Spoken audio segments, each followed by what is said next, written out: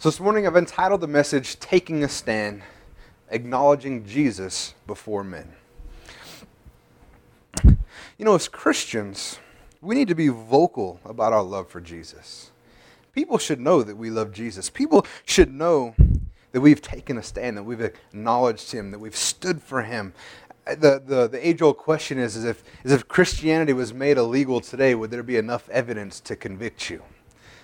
That's a question we have to, do people know? Do you live like a Christian? Are you being a salt and light? Is the question that we have to ask ourselves. And as Christians, we must not shy away. We must not be afraid. We must not shy back because we're afraid that someone might think poorly of us. I know that was a struggle I had early in my Christian walk, and I'll be honest with you, there's still some times where I get that tinge of, what will they think? What will the people in line behind me think if I minister to the cashier at Circle K? I can be honest with you. But the truth is that we need to not be afraid, worry about what people will think. Are people going to point and laugh? Are they going to tease us? What's the worst that could happen if somebody got angry or they just told you to leave? You would just leave. You know, in the United States, we ain't got it bad at all. I just saw a video that came through on, I don't know, it's not on Facebook. I think someone posted it up, but it was about an Arabian man who was being held at gunpoint on his knees. He was a Christian man by ISIS. And they were threatening him, saying they were going to kill him and all these things unless he recanted his faith and he did there's only one God and Muhammad is the prophet, or whatever their little statement of faith is. And more than likely out of fear, he did so. And then afterwards, these guys said, you know what? Nobody is going to shoot this man. So you're almost like, oh, thank God he's not going to die at least. And he goes, well, we're going to behead him because he's not worthy of being shot. That would be too merciful.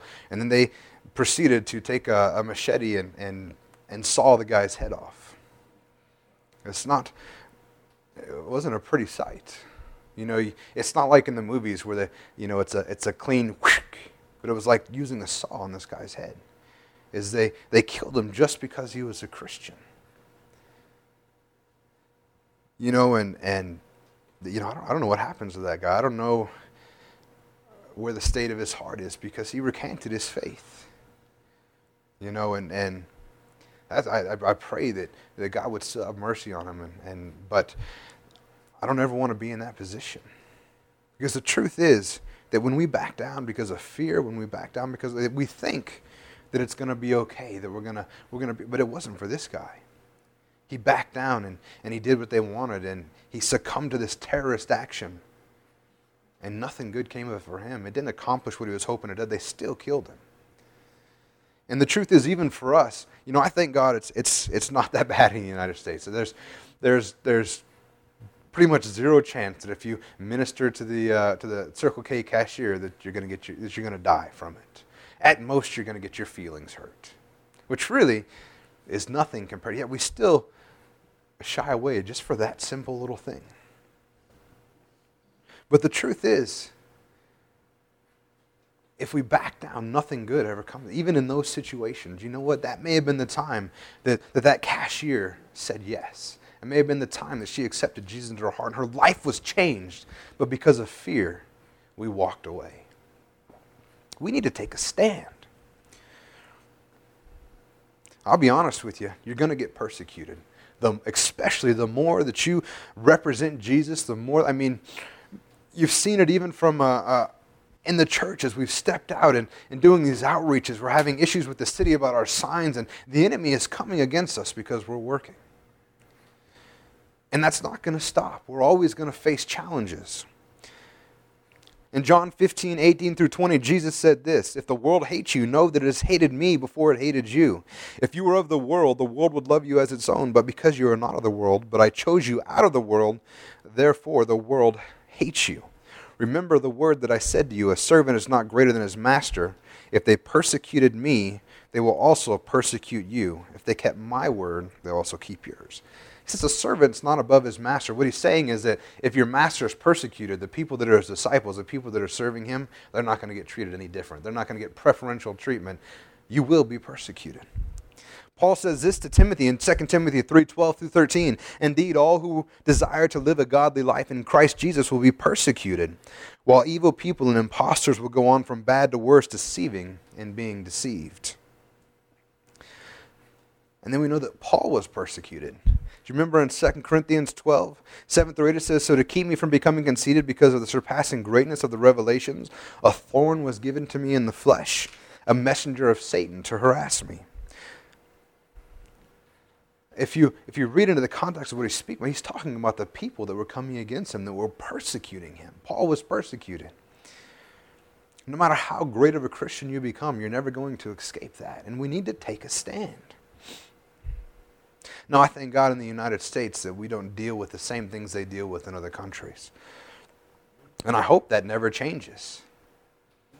It might start, but at the moment, we don't have to fear. We have the freedom to practice our religion. We have the freedom to do these things. But nonetheless, we need to stand firm in our faith, because denying Jesus in order to feel a little less pain for any reason will never turn out in your favor or the favor of the people that you're supposed to be ministering to. So we're going to take a look at, we're going to focus primarily on Matthew 10, verses 16 through the end of the chapter. But in Matthew 10, 16 through 22, it says, "Behold, I am sending you out as sheep in the midst of wolves, so be wise as serpents and innocent as doves. Beware of men, for they will deliver you over to courts and flog you in their synagogues, and you will be dragged before governors and kings for my sake, to bear witness before them and the Gentiles. When they deliver you over, do not be anxious how you are to speak or what you are to say, for what you are to say will be given to you in that hour. For it is not you who speak, but the Spirit of your Father speaking through you. Brother will deliver brother over to death, and the father his child, and children will rise against parents and have them put to death. And you will be hated by all for my name's sake, but the one who endures to the end will be saved." Now, in this particular story, Jesus is speaking to his 12 disciples. He's getting ready to send them out to the cities of Jerusalem to minister the word. But the interesting thing about these words, some people could argue, oh no, this was just for the disciples. Well, the interesting thing about these words is they seem to actually indicate a future time if you listen to what he's saying. First off, he says that they're going to bear witness before them and the Gentiles. When Jesus sent these apostles out, he was sending them just to the Jewish nations. But then he begins to talk about them being in front of Gentiles. Next, it says that the Holy Spirit would give them words. It says, "Do not be anxious how you're to speak or what you're to say, or what you're to say will be given to you in that hour, for it is not what you speak, but the Spirit of your Father." How many know the Holy Spirit hasn't been given yet? Jesus is still on earth, and the Holy Spirit's not given until Jesus ascends. But he starts talking about the Spirit giving them words to speak. In verse 22, it says that they would be hated by all for my name's sake. But he was just sending them out to Jerusalem, but he begins to talk about the entire world hating them. And then last but not least, if we take a look at verse 23, it says, "When they persecute you in one town, flee to the next, for truly I say to you that you have not gone through all towns of Israel before the Son of Man comes." It's talking about Jesus' return. He's speaking to the disciples for a specific time, but these words are applicable to all of us. So he says that we're going to be sent out as sheep in the midst of wolves. How many think that sounds like a fantastic proposition? It doesn't sound like a great proposition for me, but the truth is I'm willing to do whatever my God asks of me. And this is what happens when you become a Christian. You will be attacked by the wolves of this world. But we're to be witnesses. We're to set an example of gentleness and love. He says right here, "Be wise as serpents, innocent as doves." When we're dealing with these people, we're supposed to be gentle and loving, even though we're surrounded by wolves. It says we need to be wise. we actually do need to be wise about what we're doing. We need to do the best we can to keep ourselves from being devoured by these wolves. How many know that even though we're sheep in the midst of wolves, God's plan is not for us to be devoured. God's plan is not for us to be killed and tossed away by the wayside. Because wolves attack and devour, but sheep don't. It does describe how we're supposed to be. This is a description of how we're supposed to act. When you get into midst wolves, they begin talking down and biting and devouring, saying terrible things. As Christians, we should never do those things. Even about people that are doing ungodly things, we're supposed to be as sheep, gentle, loving. But the truth is, even when we're being gentle and wise, we will be persecuted. And Jesus said we'd be dragged before courts and flogged, dragged before governors and kings. That's happening to people for reals right now. I get stuff from the UCLJ all the time, and actually I could do with them not sending out so many emails, but nonetheless, I'm hearing all the time about women that are being arrested just for being Christian and keeping them in prison. They're going to kill them just for being a Christian. We hear about that. This is actually happening in other countries. And we're a little bit sheltered from it here because the worst we get is someone teasing us or going on TV and saying something bad about God or Christians. But people are dying for their faith. But they're being dragged before these courts. And I want you to know that it says that this is happening is for His name's sake. What that means is that just because they're a Christian, the only charge against them is that they're a Christian. Not because they did anything wrong, not because they hurt anybody, not because they're bad people. And you're going to be persecuted for the very same reasons, not because you're a bad person, not because you're evil or angry or hateful or hurtful, but just because you're a Christian, if nothing else, for His name's sake. But when this happens, we're supposed to be witnesses. When we're dragged before governors and kings, we should be still setting an example, showing the love of Jesus Christ at all times. The great thing is the Bible says you're going to be given the words to speak. Thank goodness it doesn't rest on your shoulders to do these things. God will give you the strength. God will give you the words. But the worst part is it says even family members are going to turn against family members. And some of us have probably experienced a little bit of this. If the rest of your family is not saved and you got saved, you probably felt a little bit of the sting of this. But once again, we ain't got nothing on the people that are dealing in other countries where, particularly where the Muslim faith is strong. They get disowned from their family.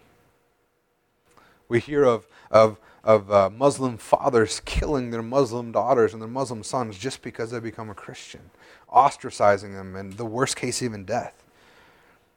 This stuff is happening right now. But there's good news. I'm always glad that there's always good news at the end. The Bible says that if we endure to the end, we will be saved. Now, what this is not talking about is earning your salvation. How many know you can't earn your salvation? That's not what he's talking about. It has to do with if you just take it long enough, you're going to be okay. What it is talking about is recognizing that this is a free gift that was given to you, and you can give it back.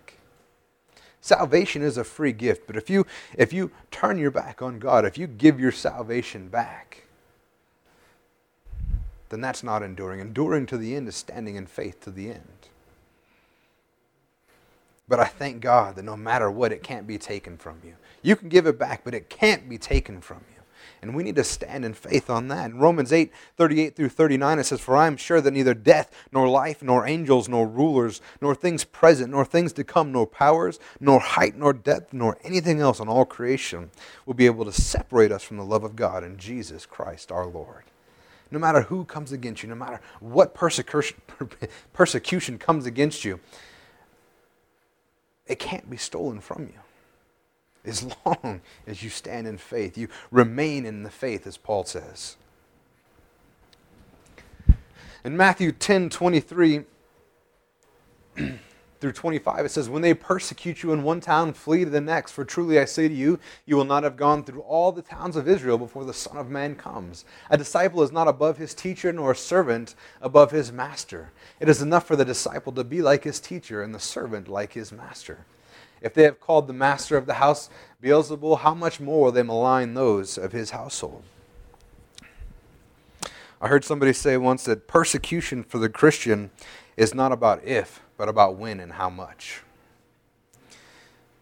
But here's where the wisdom comes in. He was talking about being wise. Don't do stuff intentionally to stay in harm's way. When he says that we're going to be persecuted, I mean, we're not going out there looking for it. Persecution is not God's plan for your life. God does not want you to be harmed. It's a truth of our life. It's a fact of what's going to happen, but it's not God's plan for your life. It's just there's people out there that are going to do terrible things. So unless God is specifically telling you to do something, don't do stuff to get yourself in trouble. Be wise about your ministry. Be wise about these things. You know, if you're at a job and they'll tell you that you get fired for preaching or for ministering the gospel without being asked or without having invitation, then wisdom says you don't do it. You just live your life as a godly example. You do. That's being wise. Unless God's specifically telling you to do something at that point, then wisdom keeps you out of harm's way. But how many know that sometimes God will make you, or will ask you to do things that don't make sense? God will never make you do anything. He'll ask you to do it, and it's our job to be obedient. Dr. Leon once told me a story. He was ministering at the other church, and he told a story that he was ministering to a village in Africa, and it was him and his team, and they went there, and the village ended up becoming violent and chased them out. They left. In wisdom, they left so that they weren't in harm's way. Even here it says, if they persecute you in one town, head on to the next. Keep ministering the gospel, but don't stay where you're going to get hurt. But then Dr. Leon said, God told me to go back and to take my sons with me, his young sons. I know that's got to be scary. But he goes back to this village with his, I think he has 2 young sons at the time, and he walks up to the village and basically said to them, you know what? I've come back with just my sons. If you guys want to kill us, then that's what you need to do. But I want you to know that I've come back with nothing with me but my sons to show my vulnerability and to show you that I want you guys to know that Jesus Christ loves you, that God loves you and has a plan for your life. And they saw what he did, and he was able to minister to that village and to get people saved in that village. A village that had chased him out now let him in because God asked him to do something a little bit crazy. But personally, in that particular case, unless you know it's God telling you to do something, probably not wise to put you or your family in harm's way for no reason. Because I want you to know God doesn't want you to be harmed. God doesn't want you to be persecuted. God doesn't want you to be hurt. How many of you with children are like, yeah, my kid came home and they were being teased and it was awesome. I felt so good that they had their feelings hurt. Anybody ever felt like that about their kids? Yeah, God doesn't feel that way about you either. He doesn't want you to be hurt. He wants nothing but the best for you. But the truth is, there is an enemy out there that hates you. The devil hates you, and he's come to steal, kill, and destroy, and he wants you to be hurt. But I thank God that even in these situations, that what the enemy is hoping to bring harm to you, God can turn around for good. And we see it all the time. You know, they persecute and kill Christians, and all it does is rally people to the cause of the Christian. And then he goes on to say that a disciple is not above his teacher, nor a servant above his master, but it is enough for the disciple to be like his teacher. It's like I was saying earlier, you don't have to be better than Jesus to deal with the stuff that Jesus dealt with. Matter of fact, I think we can all agree that none of us are better than Jesus. I don't think that's something that any theological masters are arguing about. But it's enough to be like him for people to persecute you like they persecuted Jesus. You know, do you guys remember in Luke 11:15 where it says, but some of them said he cast out demons by Beelzebul, the prince of demons? They were saying, you're doing this by the prince of demons. This isn't God in you. This is you. And Jesus says, you know what? if they've called the master of the house Beelzebul, if they've called me Beelzebul and saying that I'm doing these things, how much more are they going to malign or say these things about you as well? Just because you're like Jesus, they're going to persecute you. You know, I've said it before, but one of the greatest things, and one of the most harmful things I think we can ever tell new Christians is that if they become a Christian, they'll never have another problem in the world. The Bible says they're going to be persecuted. They're going to face difficulties they probably never would have had they not become Christians. But it's worth it. And it's true that God will be with them, and God will rescue them, and God will take care of them, but they'll still face stuff that they never would have had to. It's not all gumdrops and lollipops after you get saved. Some things get harder. But God is with you all the way. This is what he says in Matthew 26 through 33. Jesus says, so have no fear of them. He says, you're going to go through some things, but have no fear of them. For nothing is covered that will not be revealed, or hidden that will not be known. Hey, Monique, did the stuff get put in the oven? Okay, perfect. Pardon me. I wanted to make sure we could eat afterwards, otherwise we'd have a riot. So he says, have no fear of them, for nothing is covered that we will not be revealed, or hidden that will not be known. What I tell you in the dark, say in the light, and what you hear whispered, proclaim on the housetops. Do not fear those who kill the body, but cannot kill the soul. Rather, fear him who can destroy both soul and body in hell. Are not 2 sparrows sold for a penny? And not one of them will fall to the ground apart from your Father. But even the hairs of your head are all numbered. For fear not, therefore, you are of more value than many sparrows. So everyone who acknowledged me before men, I will also acknowledge before my Father who is in heaven. But whoever denies me before men, I will also deny before my Father who is in heaven. Jesus says, have no fear. You know, we're going to go up against some tough stuff. We're going to be persecuted. We're going to be attacked. We're going to be have our character attacked. But have no fear of them, because God is with you. But the truth is that anybody who ever denies Jesus under duress, it's always because of fear. They're afraid of what might happen. Like that poor man who was killed, he was afraid that he was going to get killed if he didn't do what they said. And what happened anyway? In 2 Timothy 1:6 through 7, it says, for this reason I remind you to fan into flame the gift of God, which is in you through the laying of my hands. For God gave us a spirit not of fear, but of power and love and self-control. See, Paul knew Timothy was going to go through some stuff. But what did he tell him? He said, fan into a flame the gift of God. In other words, grow your gift. Grow your faith. Grow in him. Be bold. Share your faith. In his particular case, teach, pastor, keep moving forward, and don't be afraid. Because God has not given you a spirit of fear. He is with you, but instead he's given you a spirit of a sound mind and power and love. And the truth is, all these things that these people are doing, it's going to be uncovered. So it's going to be revealed. Nothing will be hidden that is not known. It's all going to be revealed. Everything from the minor infractions that we see in the United States, you know, someone teasing you or calling you names, to the atrocities that ISIS is committing right now, torture, rape, and murder. They're going to be uncovered. Unless they repent and receive the free gift of salvation, they're storing up wrath for themselves. Now, I thank God even people that are doing these crazy things are not beyond being saved. And it's the reason why we don't pray that they would all just die. Instead, we pray that they would be touched by God, because they're God's children as well.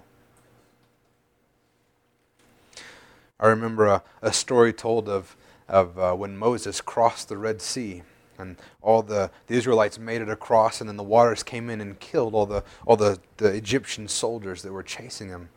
That there was a party in heaven.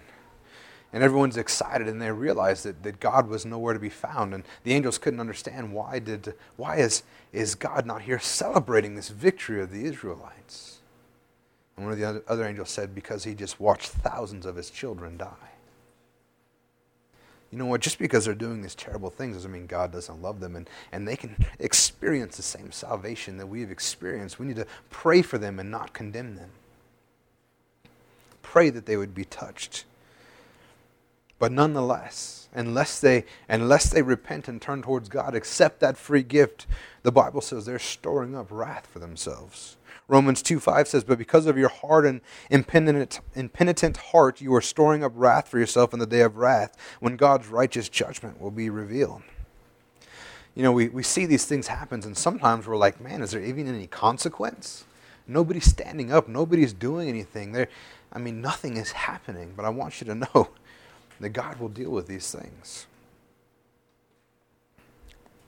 And he goes on to say, "Do not fear those who kill the body but cannot kill the soul, but rather fear him who can destroy both soul and body in hell." You know, we're not supposed to fear men because the worst they can do is kill you. And that's a weird thinking for humans to think is the worst that can happen is you can die. Jeff Foxworthy was telling a joke about it. It's like, you know, we see these rednecks on TV, and we're all not like that, but they always just put the worst of us on TV. You know, they put Betty and her moo-moo on TV, and she's like, a tornado came through, and I almost died, or even worse. But the truth is that death is the worst that man can do to us. I want you to know that God cares about you. He cares deeply for you.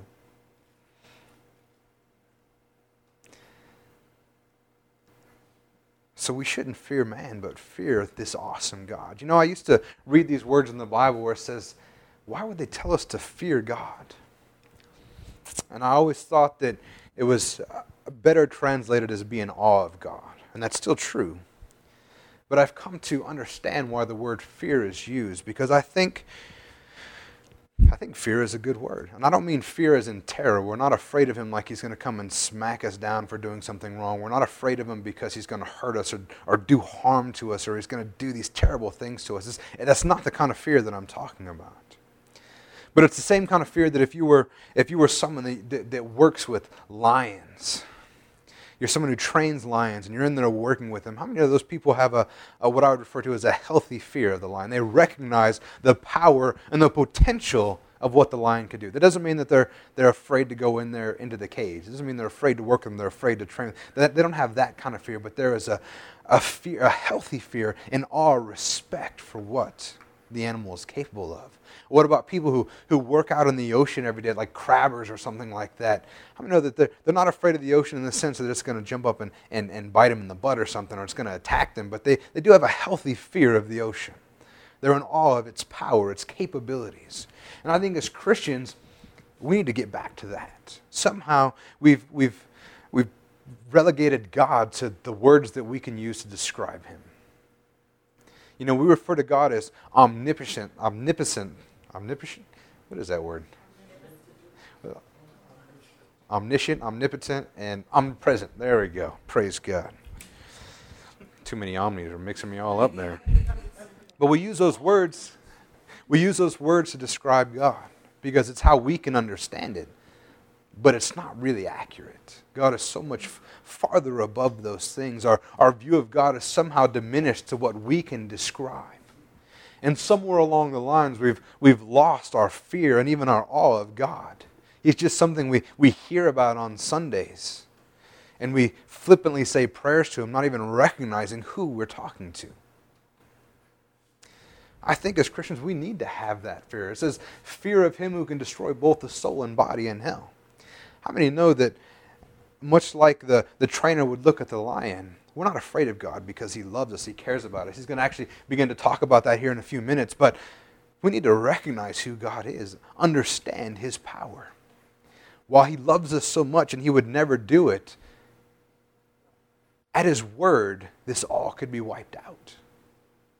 There's a reason to have a healthy fear of that power, of who he is, his position, his stature. We need to get that all back of God, that healthy fear. But you guys understand what I'm saying, the difference between fear like a night terror and the fear that I'm speaking of? I finally understand why they use that word fear. But then he goes on to say that when we face these things, we need to remember that we are loved by God. He starts talking about, are 2 sparrows sold for a penny? Basically, a couple sparrows is what he's saying is worthless. They're only worth a penny. And he says, but even then, not one of them will fall to the ground apart from your Father. Even then, something this worthless, God is aware of what's going on in their lives. And he says, how much more so does he care about you, that he's aware of what's going on in your life? You know, when you're being persecuted, it's not because God looked away for a moment. He understands. He's there for you. He loves you. He still cares for you. The Bible says here, this is when it says that even the hairs of your head are all numbered. God knows everything about you. He is with you and by your side. So it says, fear not, because you are more valuable than these sparrows. You are so valuable that he sent his only son to die for you. He valued you more than he valued his very own life. God is with you.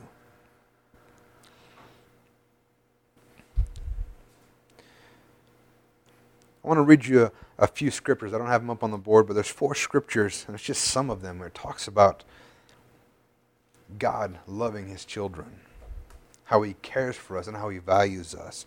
In Psalm 37:25, it says, I have been young and now am old, yet I have not seen the righteous forsaken or his children begging for bread. Hebrews 13:5-6 says, keep your life free from the love of money and be content with what you have, for he has said, I will never leave you nor forsake you. So we can confidently say, the Lord is my helper. I will not fear. What can man do to me? 2 Corinthians 4:8-9 says, we are afflicted in every way, but not crushed. Perplexed, but not driven to despair. Persecuted, but not forsaken. Struck down, but not destroyed. And in Deuteronomy 31:6 says, be strong and courageous. Do not fear or be in dread of them. For it is the Lord your God who goes with you. He will not leave you or forsake you. You know, no matter what we're going through in this life, these are words of encouragement. God is with you always. He's not going to leave you. He's not going to forsake you.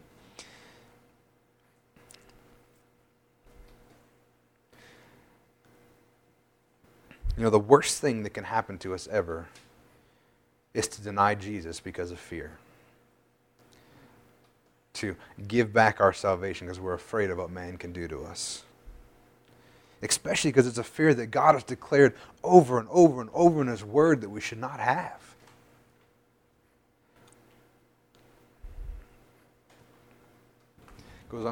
Jesus goes on to say that everyone who acknowledges me before men, I will also acknowledge before my Father who is in heaven. But whoever denies me before men, I will also deny before my Father who is in heaven. These are powerful and scary words. And I can never remember the guy's name. I think it was Mark Twain who said it. We were just talking about it last week. He said, it's not the things in the Bible that I don't understand that scare me, but it's the things that I do. This seems pretty clear to me. You acknowledge Jesus before man, and he acknowledges you deny him before man, and he'll deny you. It's always amazing to me when Christians say that, we can't, we don't want to be rude. Somehow in this world we've come to think that if we share our faith and we're being rude or we're pushing anybody ever heard that? I don't want to push my religion on people. I want you to know that's what you're called to do because you care for them, because you actually love them. You don't want them to die. You want them to have hope, the same thing that you have. That's not pushing a religion, that's saving them. That's loving them well. Or have you ever heard people say that I'll let my kids make their own decision as they grow up to what religion they want to follow? If you're a Christian, there is no other religion. The only way to salvation is through Jesus. If you let your children choose not to believe in God, or you don't encourage them, obviously you can't make the decision for your children. But if you don't guide them in the wrong direction, that's not love.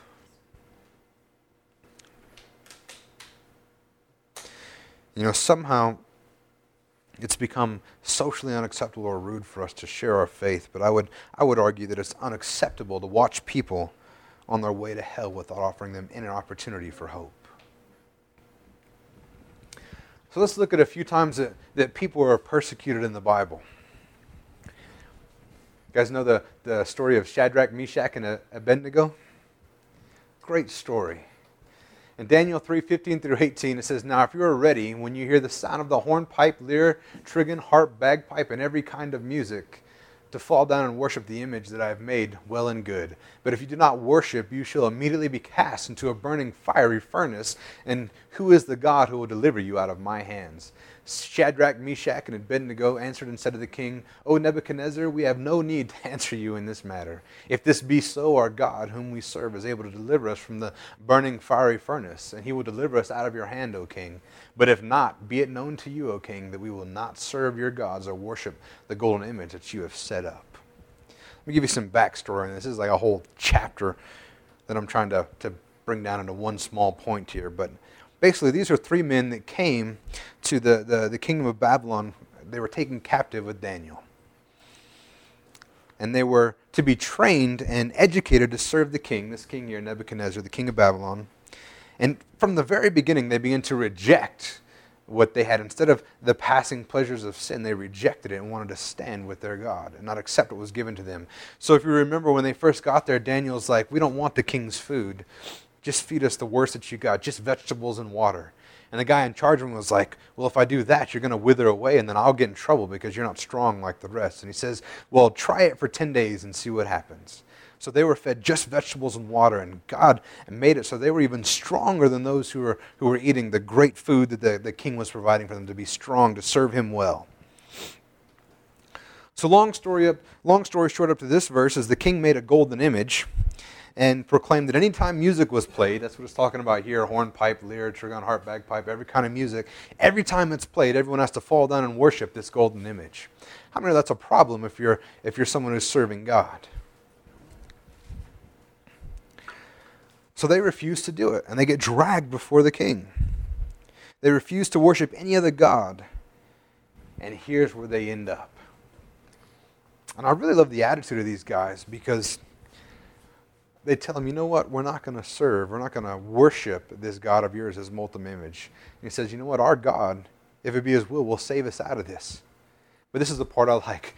But even if not, let it be known to you that we're not going to worship your God. Even if we're willing to die for our God, rather than serve your false one. So here's how the story ends in this one. They take a stand, they trust God. So the king's irritated at this point. He gets angry and he says, you know what, heat the furnace 7 times hotter than it would have been otherwise, than the normal heat. It's so hot that the people that throw them in the furnace die alongside with them, because just opening the furnace door is so hot it kills everybody standing in front of it. And they throw them in. They're bound and they throw them in there. And then what happens is let me just read it to you. In Daniel 3:24 through 26, not going to be up there. It says, then King Nebuchadnezzar was astonished and rose up in haste, and he declared to his counselors, did we not cast 3 men bound into the fire? And they answered and said to the king, true, O king. He answered and said, but I see 4 men unbound walking in the midst of the fire, and they are not hurt. And the appearance of the 4th is like a son of the gods. Then Nebuchadnezzar came near to the door of the burning fire furnace and declared, Shadrach, Meshach, and Abednego, servants of the Most High God, come out and come here. And then they came out of the fire. They didn't die. God saved them. God is able to protect you and keep you safe. In this particular case, God rescued them from the furnace. And Jesus himself was in the fire with them. Wait a minute, how was Jesus there? He didn't come until thousands of years later. Well, you remember in John, the Bible says that in the beginning was the Word was with God. The Word was God, and then the Word became flesh. Jesus has always been, since the beginning. The Bible says everything was created through him. And he was with these men in that furnace. It said he looked like the Son of God. And he kept them safe. Because they took a stand, regardless of what it might have cost them. And then Daniel deals with the same thing, the persecution of Daniel. What time do we got? Daniel 6:7 through 10, it says, all the high officials of the kingdom, the prefects and the satraps, the counselors, the governors agreed that the king should establish an ordinance and enforce an injunction. Matter of fact, before we even read this, let me give you the backstory on this one. Long story short, Daniel interprets some writing that shows up on the wall to King Belshazzar, who's the king of the time. And basically the interpretation is to the king's doom. It says that you've lifted yourself up, you've been weighed, you've been measured, and you're going to die. And that very night, he dies. So then Darius, who I think is the king of the Medes, he rises up in his place. And because of the interpreting this, Daniel is put in a position of authority. Basically, there's 120 satraps that are in rule of all the kingdom, and then 3 high officials who those 120 satraps answer to, Daniel is one of those three. So he's in a pretty high position of power. But because of who he is, because he loves God, he's serving his God, he gets persecuted. And basically, the 120 satraps and the other two officials are trying to throw him under the bus. They're trying to find something, anything, to get him cast down. The problem is, Daniel's a godly man. They can find nothing to accuse him of. So what they do is coming, I guess that really wasn't long story short. That was just long story made not quite as long. So here's what happens after that. And verse 7 says, all the high officials of the kingdom, the prefects, the satraps, the counselors, and the governors are agreed that the king should establish an ordinance and enforce an injunction that whoever makes petition to any god or man for 30 days, except to you, O king, shall be cast into the den of lions. Now, O king, establish the injunction and sign the document so that it cannot be changed according to the law of Medes and the Persians, which cannot be revoked.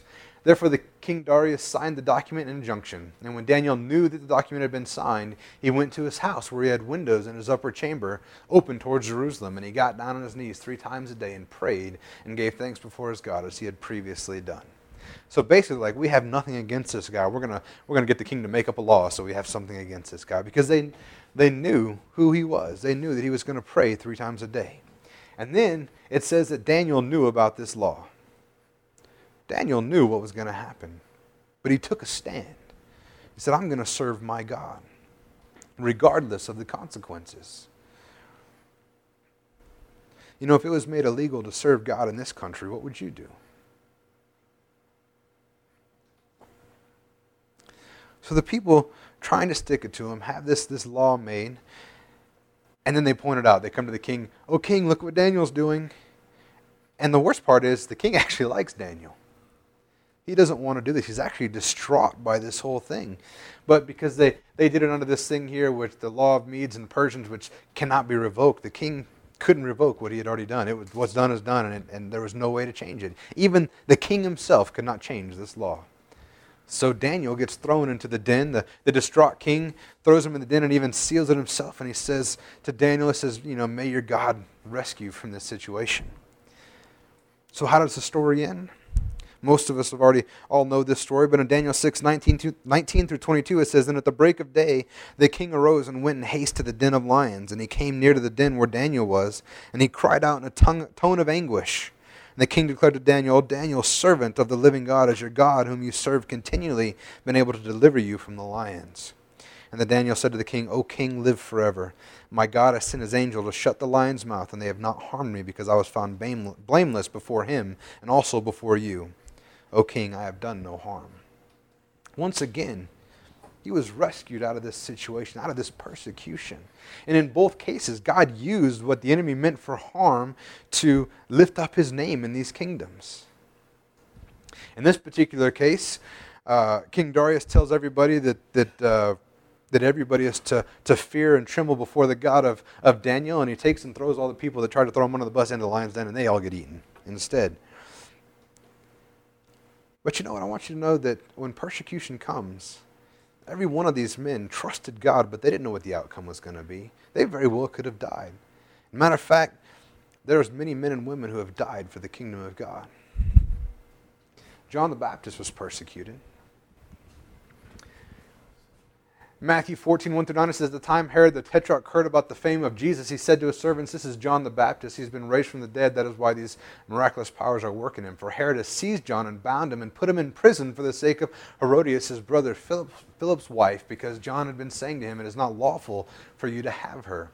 And though he wanted to put him to death, he feared the people because they held him to be a prophet.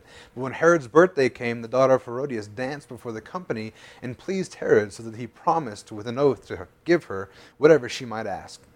And prompted by her mother, she said, give me the head of John the Baptist here on a platter. And the king was sorry, but because of his oaths and his guests, he committed it to be given. John was beheaded because of serving God.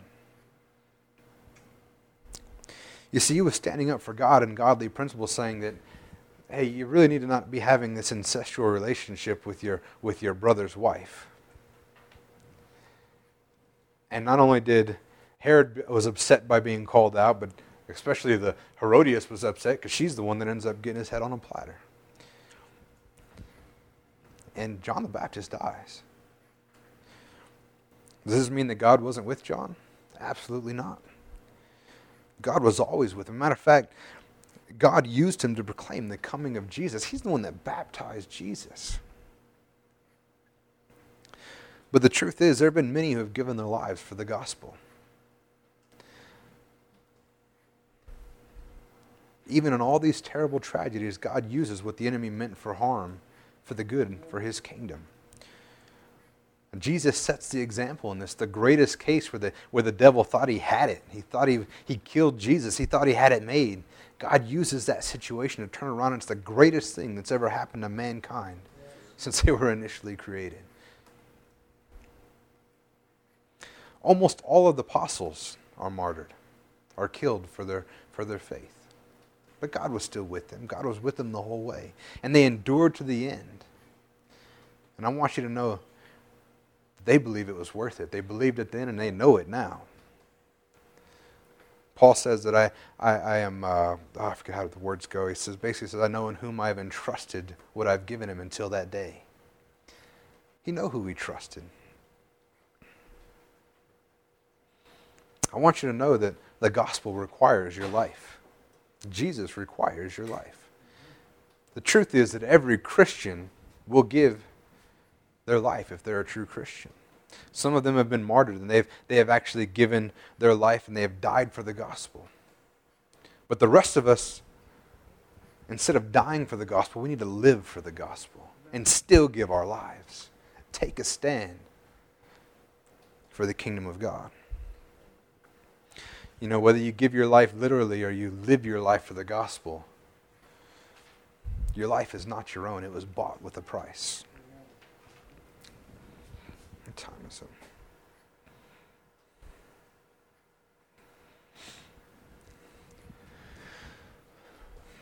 In John 18:17 through 18, I'm going to take a quick look. I'm going to try to get through this pretty quick. A quick look at the story of Peter. Peter denied Jesus 3 times. In John 18:17 through 18, it says, a servant girl at the door said to Peter, you also are not one of this man's disciples, are you? And he said, I am not. And now the servant and officers had made a charcoal fire because it was cold, and they were standing and warming themselves, and Peter also was with them standing and warming himself. He ends up doing this 3 times. Every time they ask, hey, weren't you with Jesus? He says, I'm not. He denies Jesus. Funny thing is Jesus told him he would. He's like, no, I'll follow you anywhere, Jesus. He said that I'll follow you to death and beyond. And he's like, well, actually, you're going to deny me 3 times before the rooster crows. You know, he was probably appalled and offended by that. But then he realizes it happens.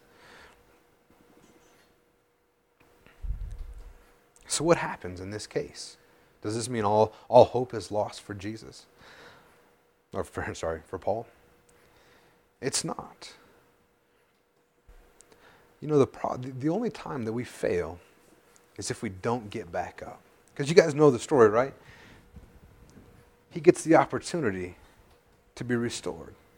He repents, turns back towards Jesus. If we're ever in a situation where we have denied Jesus for any reason, get back up. Don't let it stay that way. You can't do anything about what has already happened, but you can change what happens going forward.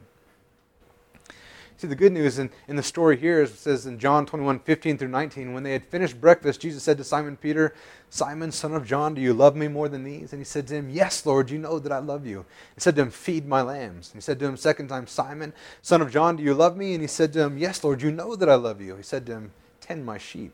And he said to him the third time, Simon, son of John, do you love me? And Peter was grieved because he had said to him the third time, do you love me? And he said to him, Lord, you know everything. You know that I love you. And Jesus said to him, feed my sheep. Truly I say to you, when you were young, you used to dress yourself and walk wherever you wanted. But when you're old, you will stretch your hands and another will dress you and carry you where you do not want to go.